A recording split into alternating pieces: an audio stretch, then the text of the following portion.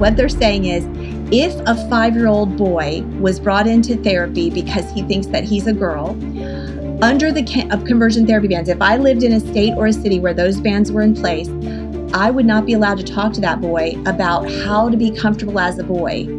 But I would be allowed to tell him, why don't you start wearing a dress? Why don't you change your name? And then let's look at hormones. When you, about 8 or 9, you can start doing puberty suppressing hormones.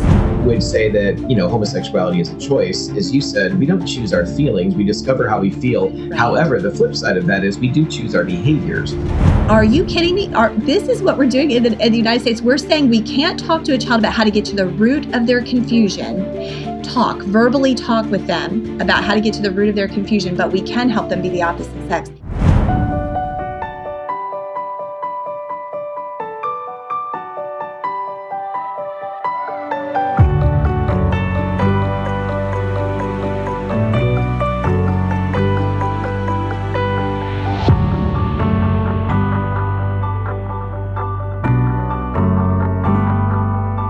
Well, Julie, it's so great to have you with us today for our podcast for Love and Truth Network. And you and I have known each other for years, but I just wanted to have you kind of introduced to those that will be watching this podcast who follow Love and Truth Network. And would you just share who you are, your title, your name, that kind of thing to start off with? And then if you just share some of your own story of coming to faith in Christ.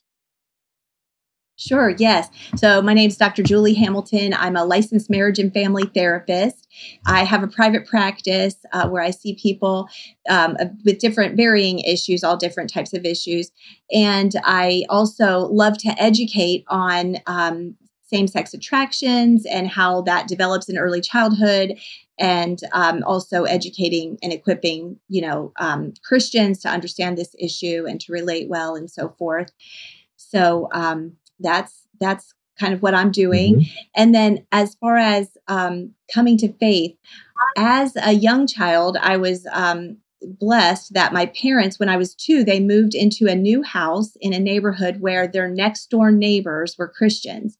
And so those wonderful neighbors reached out to my parents and eventually led them to the Lord and mentored them as baby Christians.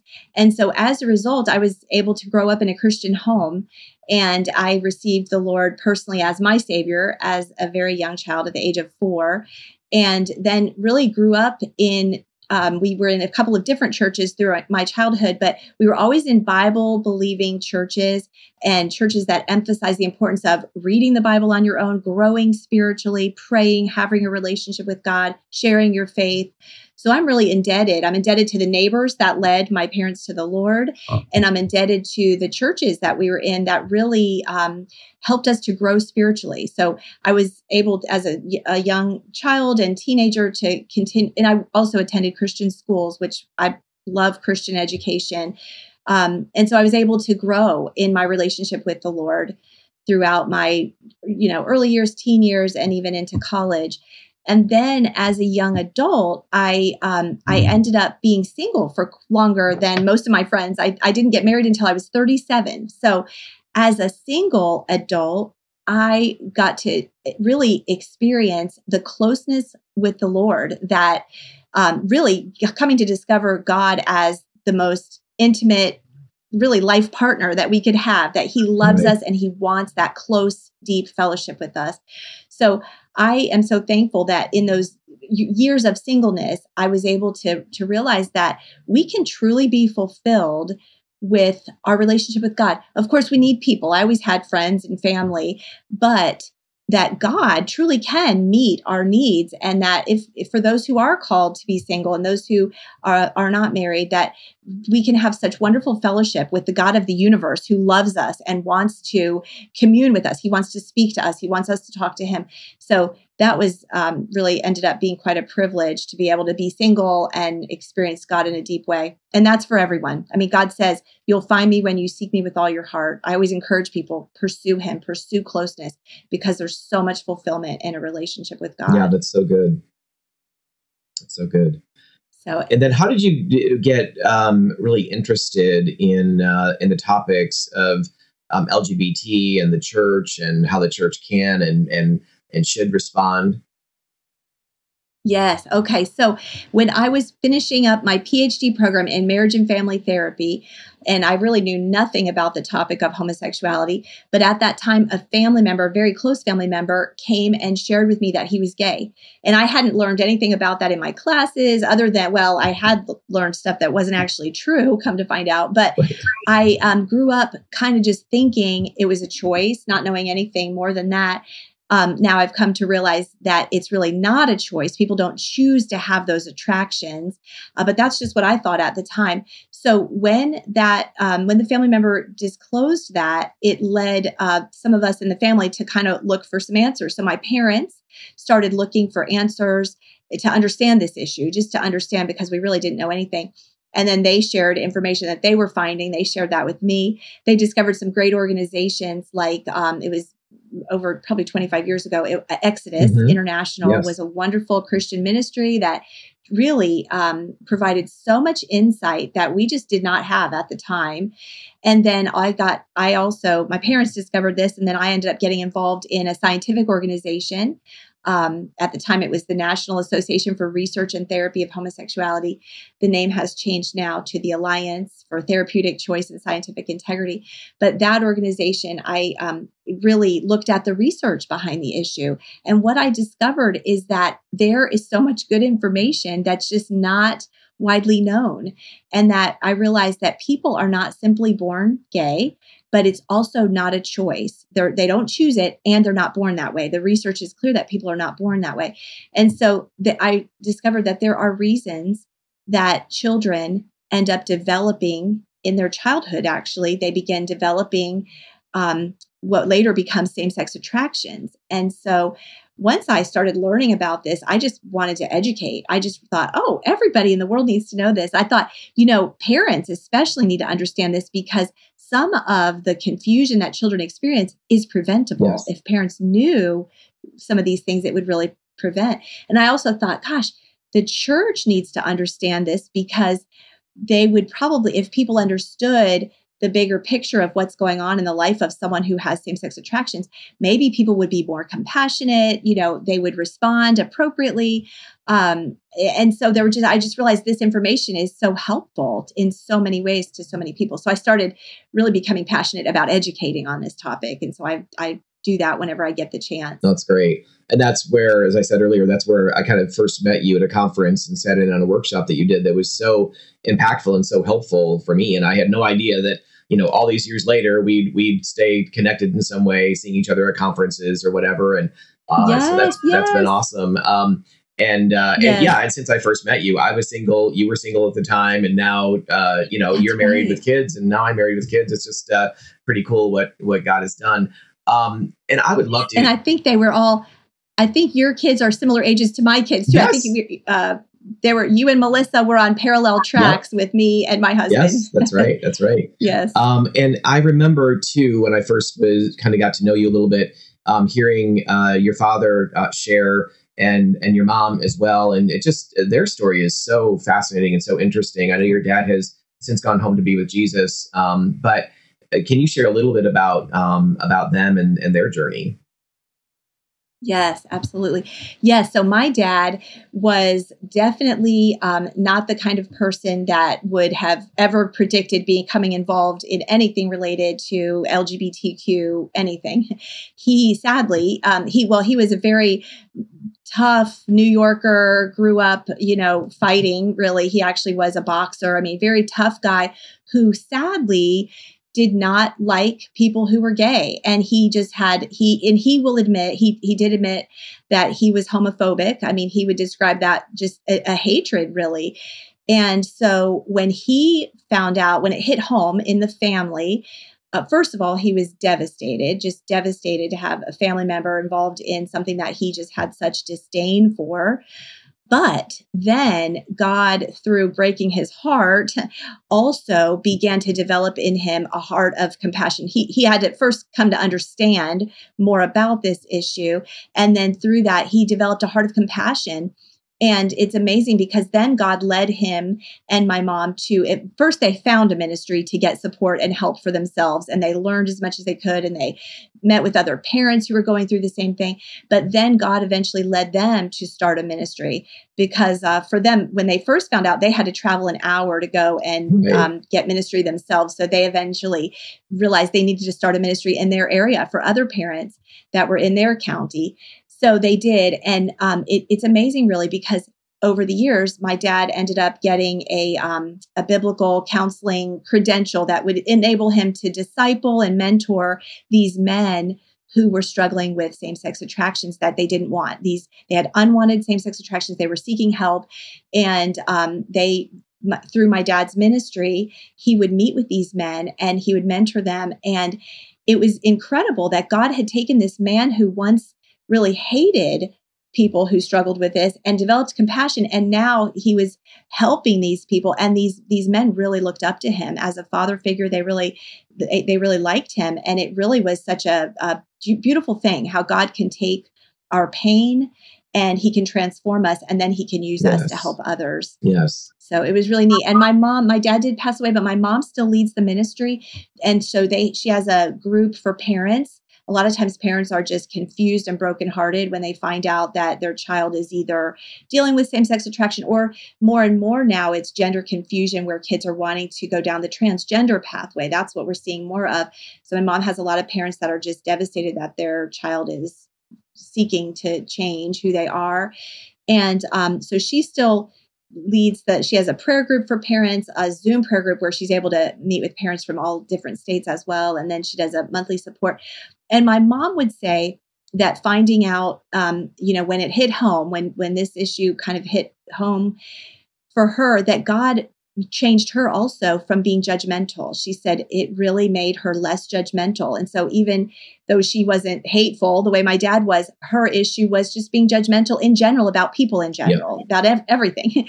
And she said through that, she realized that, God changed her from being judgmental to being compassionate and realizing that we all have struggles of different types. Right. So, well, I love that story too. And I, it's part of my healing really came, some of my most significant healing came from yielding to the Lord when I felt him prompting me to join a Christian men's group at a church that I had recently found that was a real lifeline for me. And I just, when I heard the announcement from the front about a men's group starting up in the fall or restarting, my immediate thought was, well, I'm not going to that thing, and because I grew up in the church and I grew up around Christian men. It was oftentimes in that context that I felt shamed and pushed out of the world of men. I didn't belong. I didn't fit in. And so I really had this very negative view of guys in general. And just, I think the negativity just flowed out of my own sense of shame posture, waiting to be shamed. And, but as soon as I felt that, almost immediately, I felt like the Lord was saying, oh, yes, you are, that is where I want you. I want you to go there.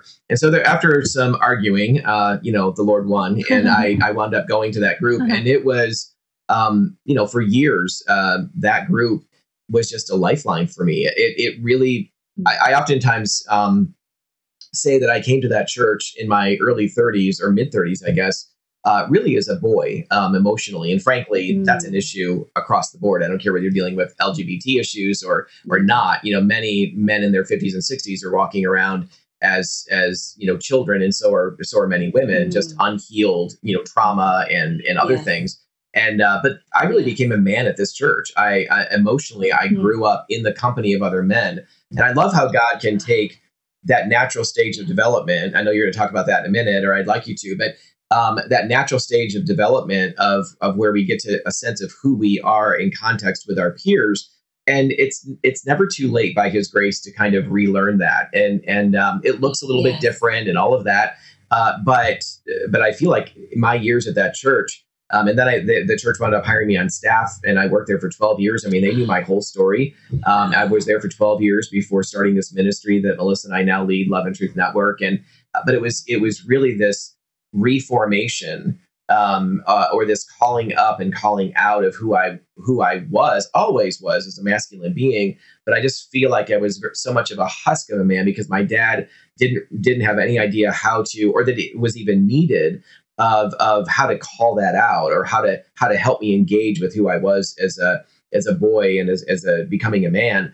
And in my mid 30s, God really met me there. And so I love, what you're saying about that, and just the way God can use men who have never struggled with the same things that I struggled with to really be essential in our healing process. Yes. So, yes, that is so. Yes, it really speaks to the importance of people in the church.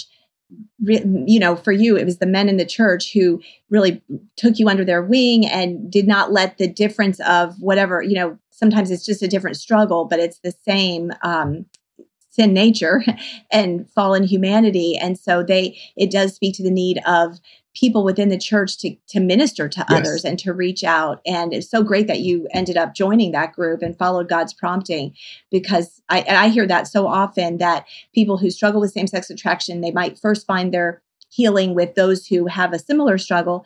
But then when they all move on to be in groups and surrounded by men who have a different struggle, yes. it's another level of healing. So that is so and of course, exciting. my wife Alyssa found similar experiences in the company of godly women, and sisters in yes. Christ. And and one of the things that speaks yes. to me, my wife is a licensed counselor. You're a marriage and family therapist, and those are such needed roles in life today. But what I love is, and I'm always telling guys, look, you don't have to have a PhD in human sexuality to make a difference as as an older brother or as a spiritual father in the life of people who are wrestling, not only in the LGBT area, but we're all wrestling.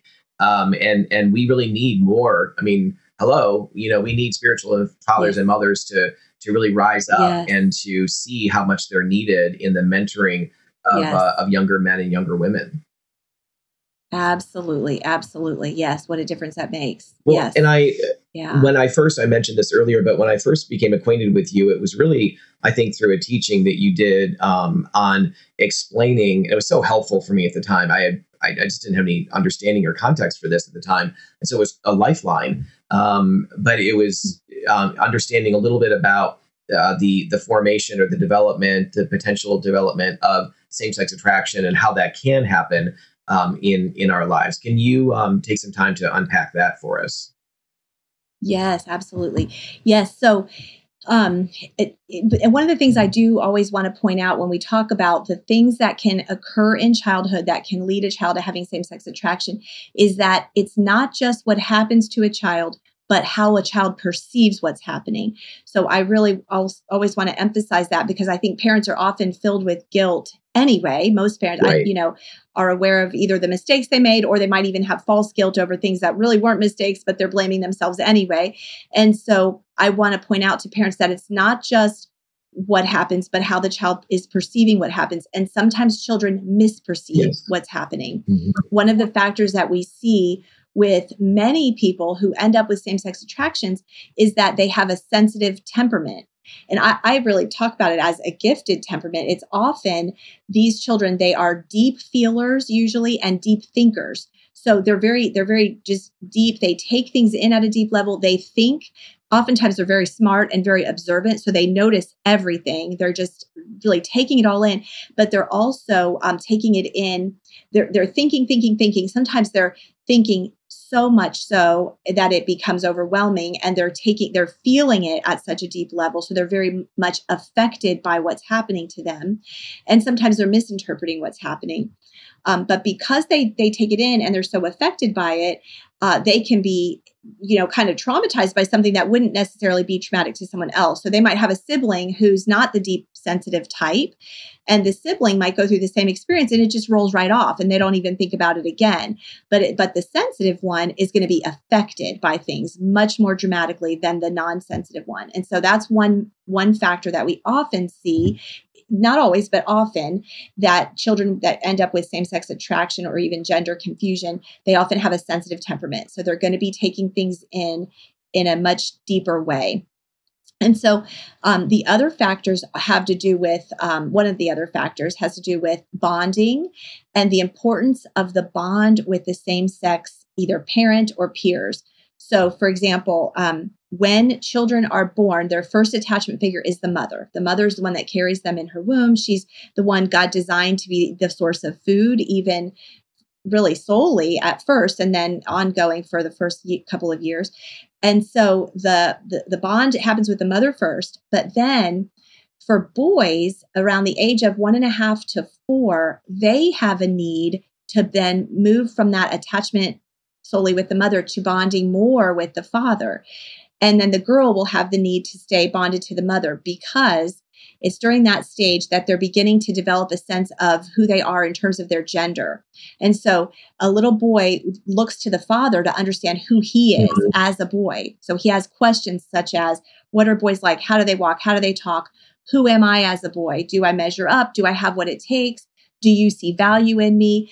So the little boy's wondering all of these things, and the father answers those questions through the relationship. So none of this is just a spoken thing, but more of an unconscious. The boy's wondering, and the father, through the bond they form, the boy begins to understand who he is. He feels he discovers through the father how boys walk and talk and act, and he discovers that he does have value and he is like his father in many ways.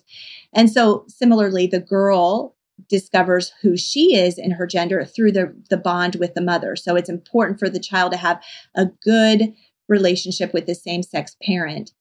And then around the age of 5 through puberty, children need to be able to bond with same sex peers. And you see this happen naturally, that in elementary school, typically boys want to play with other boys and girls want to play with it. They gravitate towards members of the same sex. In fact, they say, boys have cooties or girls have cooties. It's that whole no girls allowed kind of thing. But that's actually a needed stage of development, because in those many years of bonding with the same sex, they're discovering who they are. We discover who we are by being with those who are like us. And then, so little boys are discovering more of who they are by being with other boys, and girls are discovering about themselves by being with other girls, so that by the time they reach puberty, they have a good solid sense of who they are. And now they can become interested in and attracted to the opposite sex. Yes. So they begin to find to be curious about what's different from them.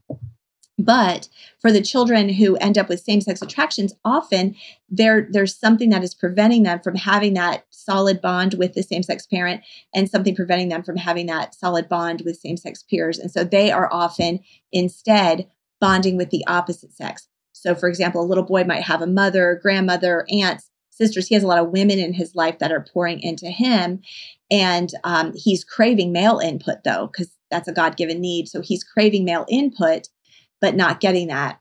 And so then by the time he reaches puberty, that craving for male input now becomes more of a sexualized craving. Yeah. Yeah. The more of the romantic, kind of romanticizing that gap, that emptiness, longing for it, that longing kind of produces, and then the mystery also of our own gender. And then that oftentimes, either because of abuse or because of maybe early pornography exposure, and that doesn't always happen, but it often does. Or if that doesn't happen, by the time we hit puberty, either through masturbation and fantasy or pornography, or getting involved with, another boy in sexual experimentation as a boy, or a girl with a girl, that those things, there's a shift from God's design for us, for intimacy and that sense of longing, which there's nothing wrong with. That's right. We were made for that. But then that shift toward more of a romantic longing, and then some form of sexualization that tends to solidify all of that. We kind of rewrite our understanding of ourselves through that lens of sexual attraction. But that's why I really do understand, and I felt this way too, that I used to think that, well, for as long as I can remember, I was gay. And as I've thought about that more carefully, it's like, no, I wasn't. Like, I think I had really good and healthy desires as a child that largely went unmet. And then through that lack, and then through also my own behaviors, I kind of reinforced same-sex attraction, and then that became sexualized. I don't know. Do you have thoughts about that to speak to at Yes. all? Yes. Yes. Yes. People do often say just what you said, that so many will say, well, as long I've felt this way as long as I can remember. And so I talk about how, 2 or 3 years old is as far back as we can remember. And probably from that early age, there was a craving for same sex connection. It wasn't a sexual need, though, or a romantic craving. It's a God given need for same sex bonding that probably wasn't being met. And so, yes, you may remember that craving, but just like you said, they're remembering it in a different way. Yeah. They're thinking that it was a sexual thing. It really wasn't. When God given needs go unmet, they often will intensify. So the child probably had this God given need from early on. It was not being met. Right. And then over time, it's intensifying, and it'll either intensify or take on another form. And so with puberty and the sexual feelings developing and so forth, that emotional need will often become kind of transformed into more of a sexual. It'll become kind of confused into a sexual feeling or desire for romantic connection with the same sex. But it really was an emotional need at the time. It's almost, I heard someone say once, it's almost like the wires get crossed. Yep. It's like the sexual feelings are developing and the emotional craving is there. And it's kind of like the wires get crossed. You mentioned something else that I hadn't mentioned, which is so important. The other thing is sometimes there is other factors would be pornography exposure or sexual abuse. So if a child has experience any kind of sexual experience like that, pornography or abuse, that also will create appetites and can certainly confuse a child in their thinking and in the cravings that they have. And then also, as you said, as someone, let's say, who maybe they weren't abused or didn't have pornography exposure, but they did have this emotional need that went unmet, and now there's this desire for the same sex, there's a same sex attraction now. Once a person starts experimenting or getting into a relationship, they will create and reinforce they'll create appetites or reinforce appetites. And so it kind of becomes this reinforcing identity even, where, this is who I am. I knew this all along. And it just kind of reinforces and almost kind of can cause a person to feel more entrenched in an identity that really wasn't what it was all about. Right. It was about emotional needs that weren't being met. Yeah. Well, and you mentioned this as well, but I think to reinforce that where the church, at least historically, and some still today, would say that, homosexuality is a choice. As you said, we don't choose our feelings. We discover how we feel. Right. However, the flip side of that is we do choose our behaviors. And so by me choosing behaviors, I was reinforcing the feelings and in a very strong way, actually. And so that, that's where the choice comes in, but we don't initially choose. Yes. Nobody wakes up one day just saying, oh, I think I'm going to be such and such today. It's something you discover. The other thing too, Julie, is like what you just described is I've heard very common in the world in with men, with boys. And I've heard a number of girls and women that would describe very much what you described too. But for example, with Melissa, my wife, she had been in 3 long-term relationships with men. They had become sexual as well. She had no same-sex attraction whatsoever. There was a lot of deprivation in her life in terms of connection, just family dynamics that weren't healthy. But she was pretty miserable, and she was moving toward everything was on the outside was looking great in her life. She was getting phenomenal grades in college and university, very, very bright, big, bright future. She's engaged to be married to this man who she cared about. But as she's moving closer and closer to marriage, she's getting more and more miserable and not really connecting the dots at all.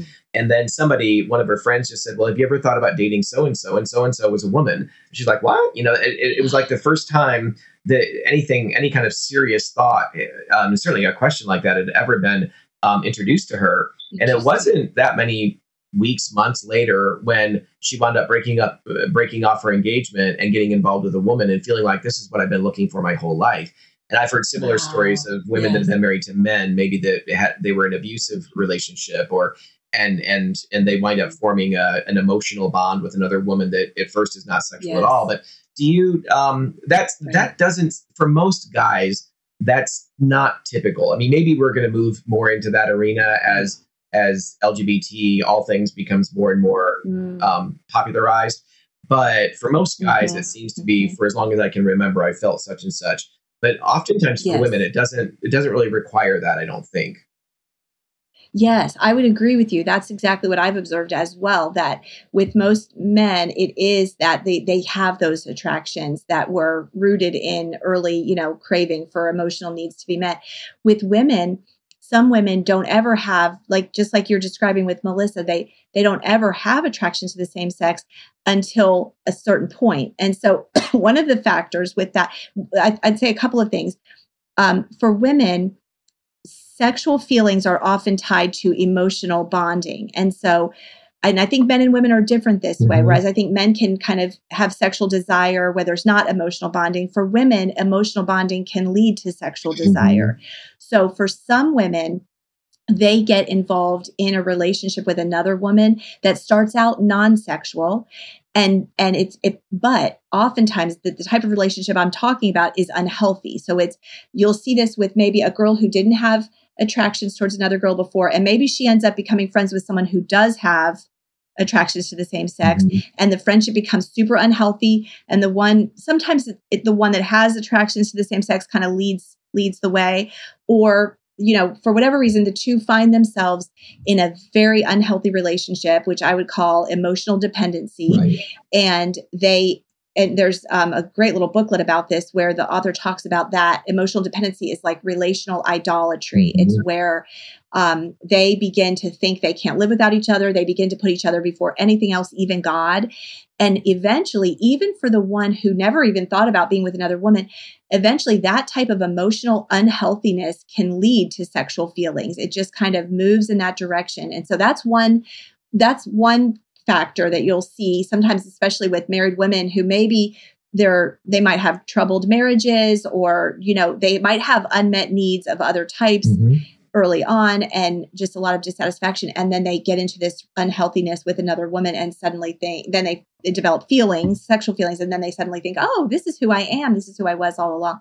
So yeah, emotional dependency is a factor. But I think what you're describing, is, and maybe this is with Melissa, where a woman could just get into a relationship that starts out emotional and it can be sexual, it can become sexual. And maybe there's other factors going on there. You said, I think for Melissa, there was other, a lack of needs met or needs not being met in right ways earlier on. So yeah, I think that's exactly what I've observed too, that for women, you see this with girls too, teen girls who will experiment with the idea of being lesbian or transgender or bisexual often because it's trendy. And then once they go into experimenting, they cultivate appetites, and some of them, the experiment becomes lifelong. Yes. Whereas with guys, they really don't often just experiment. They often would have those attractions to begin with. Although I agree exactly with what you've said, that might change as kids are getting more confusing information and being encouraged to experiment with identities. I mean, that definitely could change for guys where experimentation, leads to feelings. And I'm sure there are some guys that, there's always people that are kind of outside some of the common themes and, kind of outliers. And just as there are some women who, for example, wrestle with pornography addiction. I mean, that's historically been thought of as a guy's issue, and predominantly yes. But when women never hear a message that there's hope for you, that what you're dealing with is a guy's issue, that even heaps on greater shame. And so we want to take shame off, not guilt, not a need for repentance of sin, but we want to take that unhealthy shame off and invite people to come, into the light and to find the help that they need. I have several questions that I wanted to chat with you about, but there's one that something that came up as you were sharing that I hadn't thought about prior, but it connects to Melissa a little bit too, because she's actually an identical twin. And so I know that there have been, lots and lots of different, that's a great pool to pull from to do a variety of studies, on identical twin studies. And I think there have been a number of studies done, even in different countries, around the topic of, I think in some ways wanting to demonstrate that homosexuality lesbianism, transgender, or all of it, homosexuality is genetic, that it's inborn. And yet, what we find from twin studies is, what I find as I read those is not only is it not inborn, but actually, I think it underscores the reality that environment plays such a huge role, and where we're at in the stage of development within our environment. What are your thoughts about the twin studies in relationship to this? Yes, I think those exactly that the twin studies have shown us that it's not biological. In the 1990s, researchers were really pushing hard to prove, especially researchers who were gay identified, really wanted to push hard to find a biological cause, because that could become the foundation for the gay rights movement. If they could prove that it was biological, then naturally there would be more rights made available, or more, laws could be changed. And so they looked and looked and looked, but they never did find a biological cause. And although there were studies there was the one study on the gay gene, there was a claim that a researcher had found a gay gene. Well, the researcher said, no, it wasn't a gay gene that I found. But the media made it like this widespread thing that a gay gene had been found. Well, that study that wasn't even claiming to have found a gay gene actually was never replicated. And so that study was completely thrown out. But the culture was misled to think that it is biological. And even I've seen textbooks that say it's biological, but we know if you even the American Psychological Association in their LGBT division, there's a statement where they say researchers have looked for a cause and they have not found one. And most people believe it's nature and nurture. But one of the things so that was in the 90s. By the year 2000, there were starting to be more twin studies. There were starting to be large twin studies that were done. I know one was done on the Australian Twin Registry. And since that year 2000, many twin studies have been done.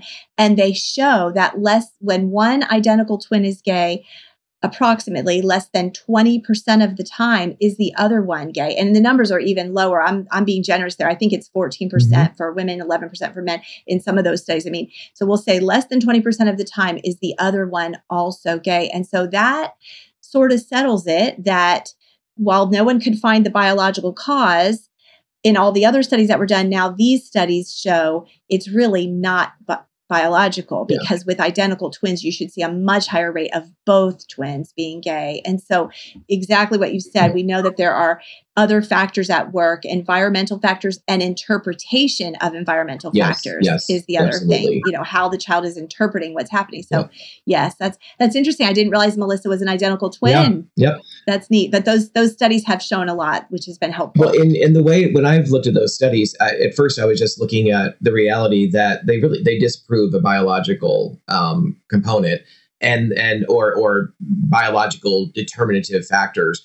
But then I began to think, well, wait a minute. It's not just showing, from my perspective, at least, I'd love for you to weigh in on this. It's not just showing that it's not biological, but to me, it was also underscoring the idea that it was actually environmental, because or the environment plays such a big role, because, both children as identical twins are experiencing the same environment. Now, they're individual people, but they're experiencing it in the exact same stage of development. And so the reality, as I've looked at those, is the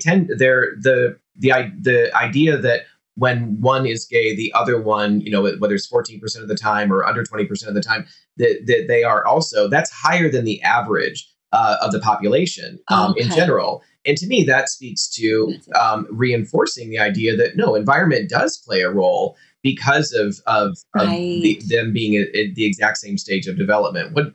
That's totally important on my part, I understand. But do you see the logic behind that? That makes sense. Yes. And I hadn't thought about that, but yes, that does make sense. Yes, that both are having the same experiences. You do see too with siblings, oftentimes, not just twins, but siblings, where you'll see multiple in a family, that family experiences do affect and not just family experiences, but things that are happening in a child's life and what they're exposed to, what they, can play a huge role. And again, how they interpret it plays a big role as well. Yes, yes. There's a wonderful researcher. I know you're probably familiar with him, but just for your listeners, Dr. Neil Whitehead in New Zealand has really makes the research understandable for the lay person. And so his website, I always tell people about his website, which is mygenes, GENES .co.nz for New Zealand. But he breaks down a lot of these studies, even the other studies where they claimed, the brains of gay men are different than the brains of straight men. All different studies where there have been claims, which just on that note, our brain changes according to our experiences. So having a different brain shows nothing of causality. But he explains all that so well. So I think if anyone is interested in whether it's twin studies or any of the studies that have been done, Dr. Whitehead really breaks it down and explains it so well on his website. That's excellent. I've also come across another doctor, Dr. Andre Van Mol.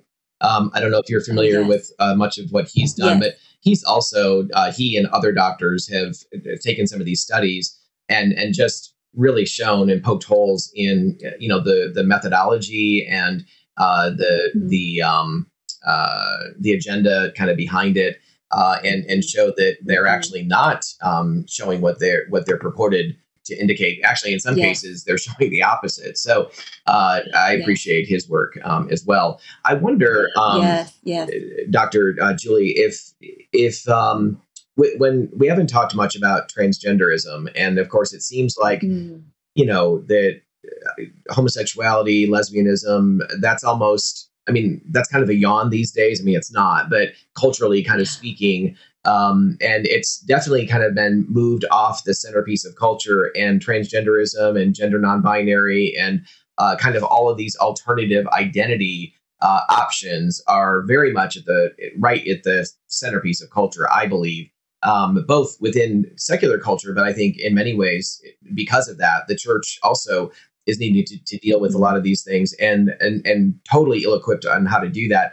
Do you have anything you'd like to share with us or can share with us on that kind of identity phenomenon we're seeing?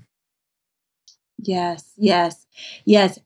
I think it's tragic what we're seeing happen. And that is that there are some children who truly are not comfortable with themselves and they're not happy with their gender. And for many of them, for some of the reasons I described, they're surrounded by members of the opposite sex. They're craving connection with the same sex. It's not happening. And so they're identifying more with the opposite sex and feeling like that's who they are. They're like a little boy who is surrounded by women, and so he's feeling more female than he is male. Then he goes to school and he can't identify with male peers.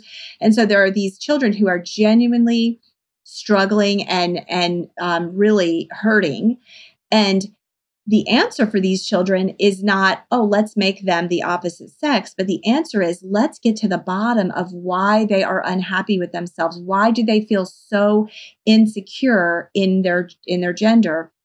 And so and by the way, years ago, before this movement of transgender ideology swept over our culture, those children who did have that type of confusion, that, their parents would seek help for them, 80% of those children would outgrow the desire to be the opposite sex by the time they hit puberty and early adulthood. So they would outgrow the desire to be the opposite sex. Many of them would still go on to claim a gay identity. So for many of them, it was the pre-homosexual kind of track that they were on. They weren't really going to remain uncomfortable with their gender if time went on. Now, today, what we have happening, those kids who are not conforming to their gender are being encouraged to pursue the opposite sex, pursue becoming the opposite sex, which is really tragic because some of them would have outgrown the desire to be the opposite sex. Most of them would have. And so now they're being encouraged. And the truth is, it's impossible to become the opposite sex. So they're being lied to. Yes. And by professionals as well. We cannot change our DNA. Chromosomes are in all of our cells throughout our bodies, male or female chromosomes. And we can't change that by taking hormones or cutting off body parts or putting on new ones. It will not change the biology. And so they're being lied to that change of their actual biology can happen. And they're being offered solutions that are harmful. These drugs that they're being given are so harmful.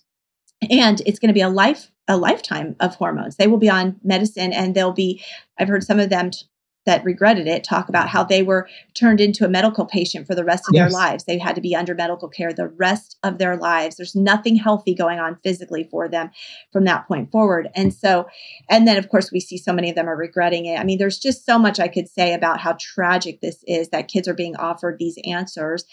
And the bottom line is there are reasons they feel dissatisfied. How about we get to the root of it and help them resolve the internal struggle rather than mask the struggle with a false answer, Right. which for some is never going to provide satisfaction for them. Right. I had a girl that was trying to transition to become a boy. And she said, even though she looked very masculine and was playing the part of a male, she said, I go into the gym to work out with other guys, and I always feel like they're more masculine than I am. Because inside she knows that her DNA is not their DNA. It's not the same. And so it's just so sad that they're going to struggle physically and emotionally. Why not give them the help by getting to the bottom of it with them? And I remember, to that point, I often refer to an online video. I think it was on YouTube, where the gal who has detransitioned from trying to become a man or a boy back to her own biology, back to being a woman, says that in the experience, in the process, what she realized over time is the goalpost kept moving. Once you change your name and you embrace, a new identity, but you've not done much of anything else beyond that. But that feels amazing to do that. You make public announcements, you go through social transition, basically, and that can feel euphoric and can feel like, this is an amazing thing, but then that wanes. And then you're looking at chemical intervention, a hormonal intervention with testosterone in her case. And that was incredible. And that was amazing for a while. But then there's been all kinds of complications I've heard, from other women that have been on that too, in terms of what that's done to them. But then, and she's just saying, and then she's getting top surgery, and that's awesome. But and bottom surgery. And then at some point she realized, wait a minute, every time I do this, like, this feels euphoric for a while, but the goalpost keeps moving. And she realized it's never going to stop. That's such a good way to put it. Because this isn't really the issue.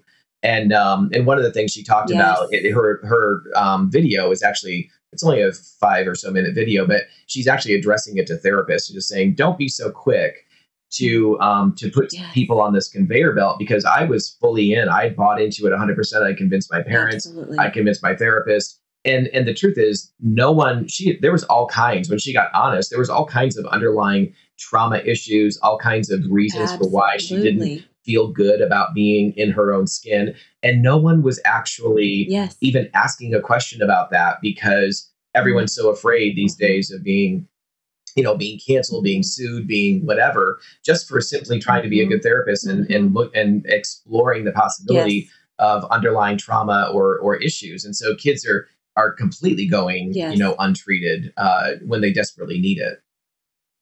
Yeah, I agree. Absolutely. Yes. Oh, as a therapist, that frustrates me so much that therapists are offering these solutions without dealing with the underlying issues. Just everybody going along with this way of thinking that is illogical and not a good answer. It is not going to offer satisfaction. But I love that description you said about the goalpost keeps moving. That's exactly it. And the thing is, children that are hurting, and some of them, like I said, some children truly have not been happy with their gender from the age of 3 years old. Some of them, though, it's a new thing. Some of them had other mental health issues, and this sounds like a good solution. They really did not have gender dysphoria at the age of 3. They're coming up at 13 or 14 saying it, but they had other mental health. Some of them are on the autism spectrum, many of them. There are other mental health issues going on. And when you offer a child or a teen that type of solution, at first it sounds great. And the problem is for the client, the child or the teen, they start to get tunnel vision. And you meet with these kids and they are so locked in. This is what I have to do. And it's the only thing that will make me happy, because they've been offered something that sounds great. It's going to solve all their problems. Sadly, it's many years down the road. They're in this process, just like you said, they take the next step and it's wonderful. And the next step, and they just keep their eyes focused on this goal. And they don't realize, because it takes time, it could be years into it where they realize, wait a minute, I'm still just as miserable. I've done all these things and I still have depression, anxiety, all of these other struggles going on. And so, yeah, I'm glad now you're talking about someone who's now speaking out, and thankfully many are speaking out. And I almost feel like the pendulum in our culture has swung to such an absurd direction that we're telling 3-year-olds they can be the opposite sex, that I think it has to swing back to common sense. I mean, common sense tells us you cannot change your biology. Let's help these children with their true, deeper hurts, and let's get resolution for them. Other countries are beginning to wake up, thankfully. I think that the gender clinics in England have been shut down. Now kids can only do it by court order if they're 16. I mean, Sweden, I think there's other countries finally coming around. So hopefully the U.S. will also. Yep, absolutely. There's been some pressuring here in the U.S. I'm thinking of in Tennessee in particular, but there's been other pressure applied to some children's hospitals and other hospitals around the country that nobody even knew that they were doing these things, and it's being exposed that what they're actually offering to children. And I actually watched an online piece. I need to go back and be able to name exactly what this was for, but it was a training for doctors and nurses, medical staff. And the woman who was presenting was giving all of the dollar benefits of getting children into this process, and how much a double mastectomy can bring in as far as money into the hospital or into to the doctor, and just going through this process of all the various things, a bottom surgery, and it was all being equated and looked at from a business perspective. It was just disgusting. I mean, so vile. The other thing that you mentioned too, that occurs to me is, I know there's been what is it, maybe 6, 7, 8 years ago, I think it was out of Brown University that a researcher exposed what's now understood, at least by many, denied by many because they just don't want to look at it, but understood as rapid onset gender dysphoria, especially amongst girls, right? Not really happening amongst boys. And it's interesting that a number of years ago, the predominant gender that was, it's still a very tiny percentage, but that was experiencing same gender dysphoria were boys, were men. And now it's completely flipped, where it seems like a predominantly happening amongst girls, but it's especially happening amongst girls that are in the same peer group. And it seems like it's more of a social contagion, where one within the peer group kind of picks this up, and before long, the entire group is moving in this same direction, where previously they had not. Their parents would say there was zero issue. They were girly girls, or they may have been tomboys, but they weren't at odds with their gender or their biology. What are your thoughts about rapid onset gender dysphoria? Yes. And I would say that's even more hard to believe, that therapists are not seeing this more clearly, that they're, these are the kids, like you're saying, they did not have a history of this. And so to encourage a girl to pursue hormones, to stop puberty, or to begin taking opposite sex hormones when this is a new problem that she didn't have before. And it just so happens to be at a time in our culture where it's being encouraged through everywhere you look, that these kids are kind of being saturated in a culture of transgender ideology. To think, it's shocking to me that professionals cannot see the writing on the wall, that maybe there's something else that we need to help these kids with instead. This might be a trend that's coming through their peer group. And why on earth would we recommend these irreversible? In fact, I think the book you might be talking, there is a book, Irreversible Damage, but why are we recommending these irreversible treatments? It's shocking. It reminds me the way that people, professionals even, especially the way that they are reacting to this reminds me of The Emperor's New Clothes. I don't know if you remember that story. I actually included that in a blog post. I did a ministry update about 3 months ago. I used that very story in connection with explaining this. Yes. It's exactly what we see happening. It's just unbelievable. Now, I will say, I think for some parents, the reason many parents are going along with it is because they're being told your child will kill themselves if you don't. And so I think for some parents, they're truly not knowing what to do and they're feeling confused. And that whole saying, would you rather have a dead daughter or a live son, is so misused. And the truth is, this is not a solution for suicide, for a child who's feeling suicidal. Getting to the root of it would be if they're feeling suicidal. And we know that after people go down this road, there is still a much higher rate of suicidal thinking and acting after they've already gone down this whole road. So it's really not a solution. Now, I will say some of these kids are fragile. And so we do need to treat with care and help them find solutions. Some of them may be suicidal, but the answer isn't make them into the opposite sex. The answer is get to the root of their issues. And there are often many multiple mental health issues going on at the same time. Yeah, do it with love and gentleness, but also pursue that, with them. And I agree. I hear from so many parents that have just buckled under that question, which is so abusive, to them and just dumps on so much guilt. And so, absolutely. It's a tough thing. But one of the things I wanted to talk about a little bit before we wrap up is just even the phrase conversion therapy. The idea that for me, as I look at that, it seems like that's been raised as kind of a red herring, as sort of a straw man that is built up and supported as if today. I think there were horrible things that went on back in what would it be, the 40s, the 50s, that with any man or maybe with women who are dealing with homosexuality or were caught somehow in living out, a gay identity or something. I think there were terrible things, done there. But today, I mean, counselors, therapists, there's all kinds of regulation and ethics around the mental health field already, in professionals in general. And the idea that somehow, that electroshock therapy, that aversion therapy, that severe treatment or shaming of an individual in a counselor's office or therapist's office, the idea that that's happening on a routine basis. I remember seeing I don't remember so I won't say, I can't remember what the news organization was, but they did a hit piece, on a children's home in the South. This was done maybe 8 or 9 years ago.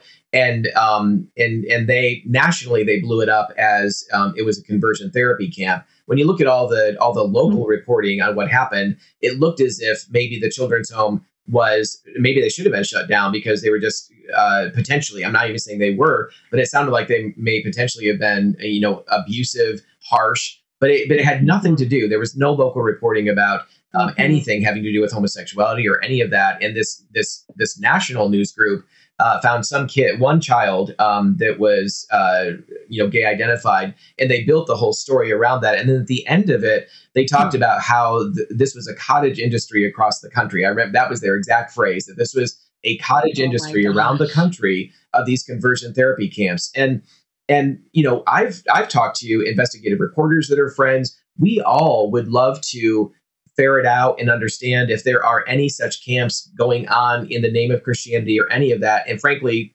get rid of them. They shouldn't be doing this stuff that harsh treatment of children or any of those kind of things. So all of us would agree that that's wrong. But then what happens, it seems like under the banner of conversion therapy, that every possible, the most loving, the most gracious attempt to walk with somebody according to their right of self-determination, to work through some issues, to work through trauma. They might have a desire to have a natural family of their own one day, or maybe it's a faith issue and they believe that this isn't God's best for them.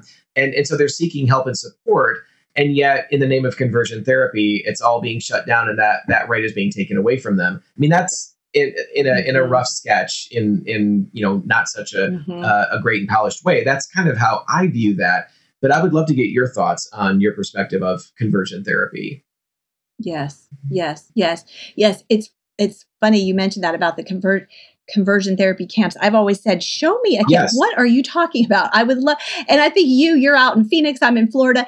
We've been involved with this, working with this issue for years. Neither one of us have ever seen or heard of a conversion therapy camp. Where is it? I would love to see, but they just don't exist. That's just not, it's just made up. Yes, there may be some crazy children's homes or places where children are sent that have problems, all types of problems, not because they're gay, but because they have all types of problems that mishandle. I mean, there's military, boot camps for kids, and there's all kinds of things that may use, but we have laws in every state that handle abuse. Children are not allowed to be abused. They're not allowed to be neglected, abandoned, abused in any way. And so if there are homes or schools for children, boarding schools, whatever, that are abusive to children, those places can be investigated and they can be shut down. Now, when it comes to this issue, exactly what you've said, people have painted this false picture that abuse is taking place and needs to be stopped. But when it comes to actual legislation, what they're stopping is not, they're not shutting down abusive homes. And like you and I both know, I don't know of a single place that exists to treat kids that are gay. I do not know of a single one. But these legislation, the laws that have been passed in cities and some states around the country, what they say is that conversion therapy is any attempt to change a person's sexual identity or even gender expression. By the way, gender expression is mannerisms. So any attempt to change.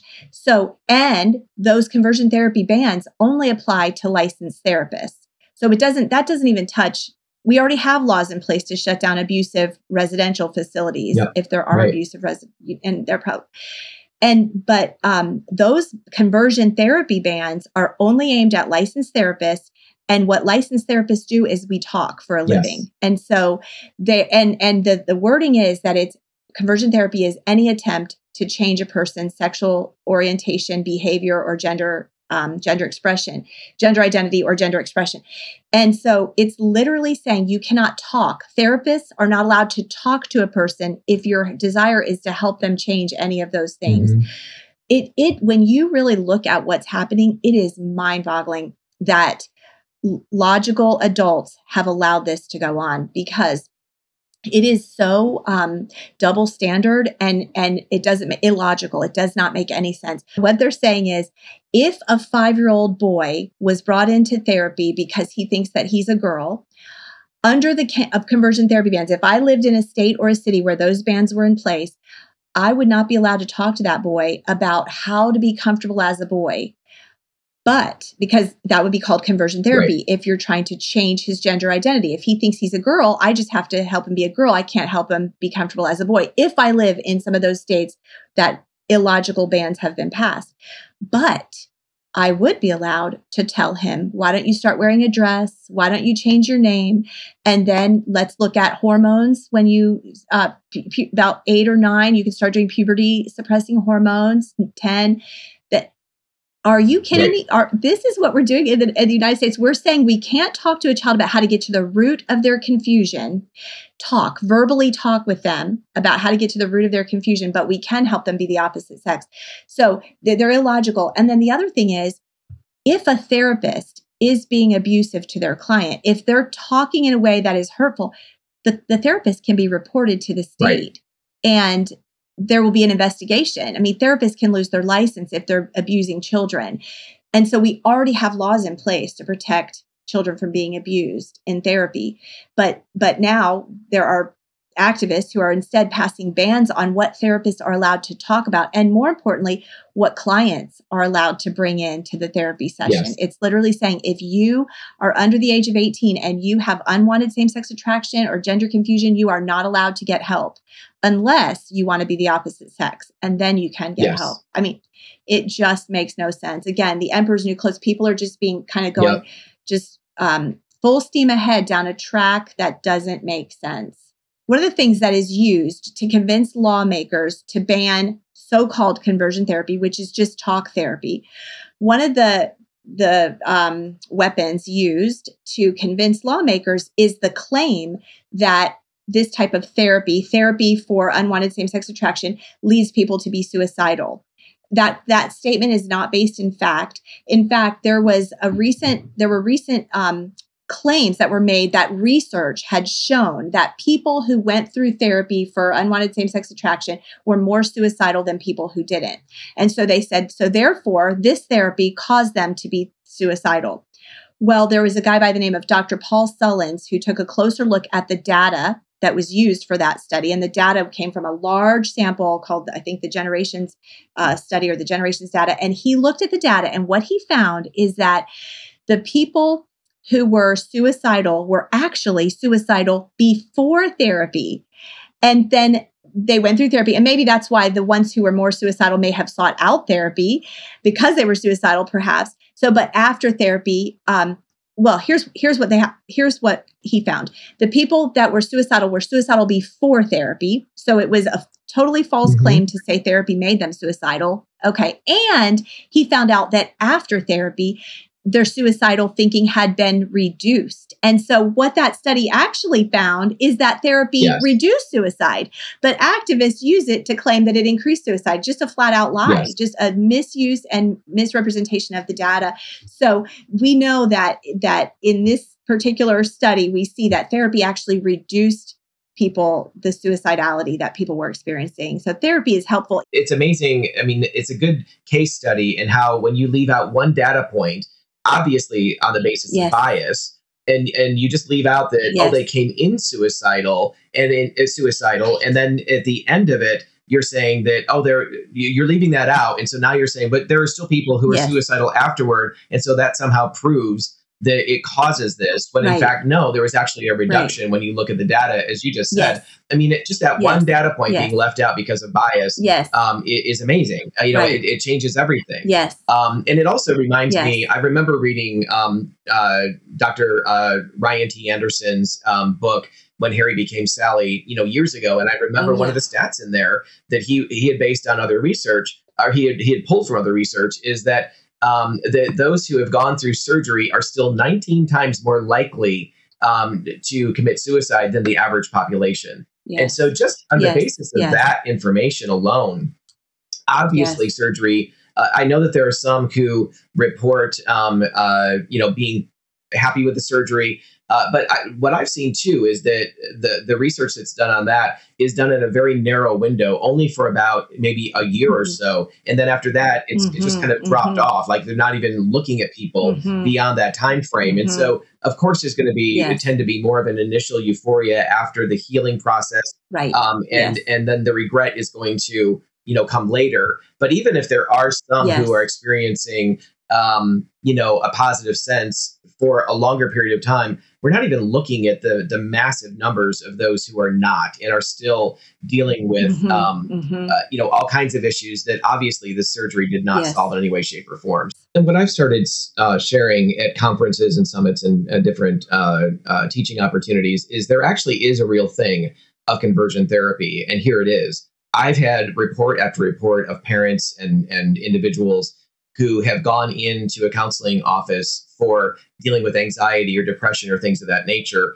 And the counselor actually leads them down this road of, they didn't come in because they were dealing with same-sex attraction or unwanted sexual issues, but the counselor starts asking them questions about their sexuality. And before long, the counselor is suggesting that they are actually either they need to embrace who they are as homosexual and pursue those relationships, or that they might want to consider the possibility that they're trans. So it's interesting how it's even being suggested to people who aren't coming in saying, I want to resolve these issues by you affirming this transition of some sort. They're coming in for other reasons, and the counselor is leading them in this direction, but it's the only direction they can be led in.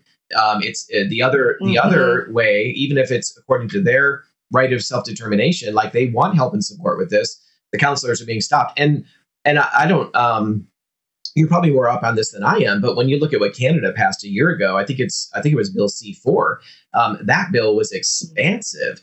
And it was, it's not just for kids, it's for anyone. It would be a ban against adults receiving help and support. And it's not only for counselors, it is anybody in the country of Canada is not allowed to, by this bill, they're not supposed to pray with people. They're not supposed to in any way try to help or support somebody who comes to them with unwanted same-sex attraction or gender dysphoria that they would like to resolve to be able to live out, according to their biology. So it's really, it's really crazy and insane, just how expansive and how abusive that bill is in Canada. And of course, it's always knocking at our door as well. There are politicians and others, legislators and others in our country and beyond that I think would love to adopt that same kind of language for our country. So anyway, well, thanks for explaining that, Dr. Julie, what your thoughts are.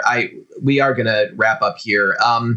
How can people best connect with you and the work that you're doing? How would you like people to reach out if they're wanting input or help from you? Yes. They can email me at julie@drjuliehamilton.com.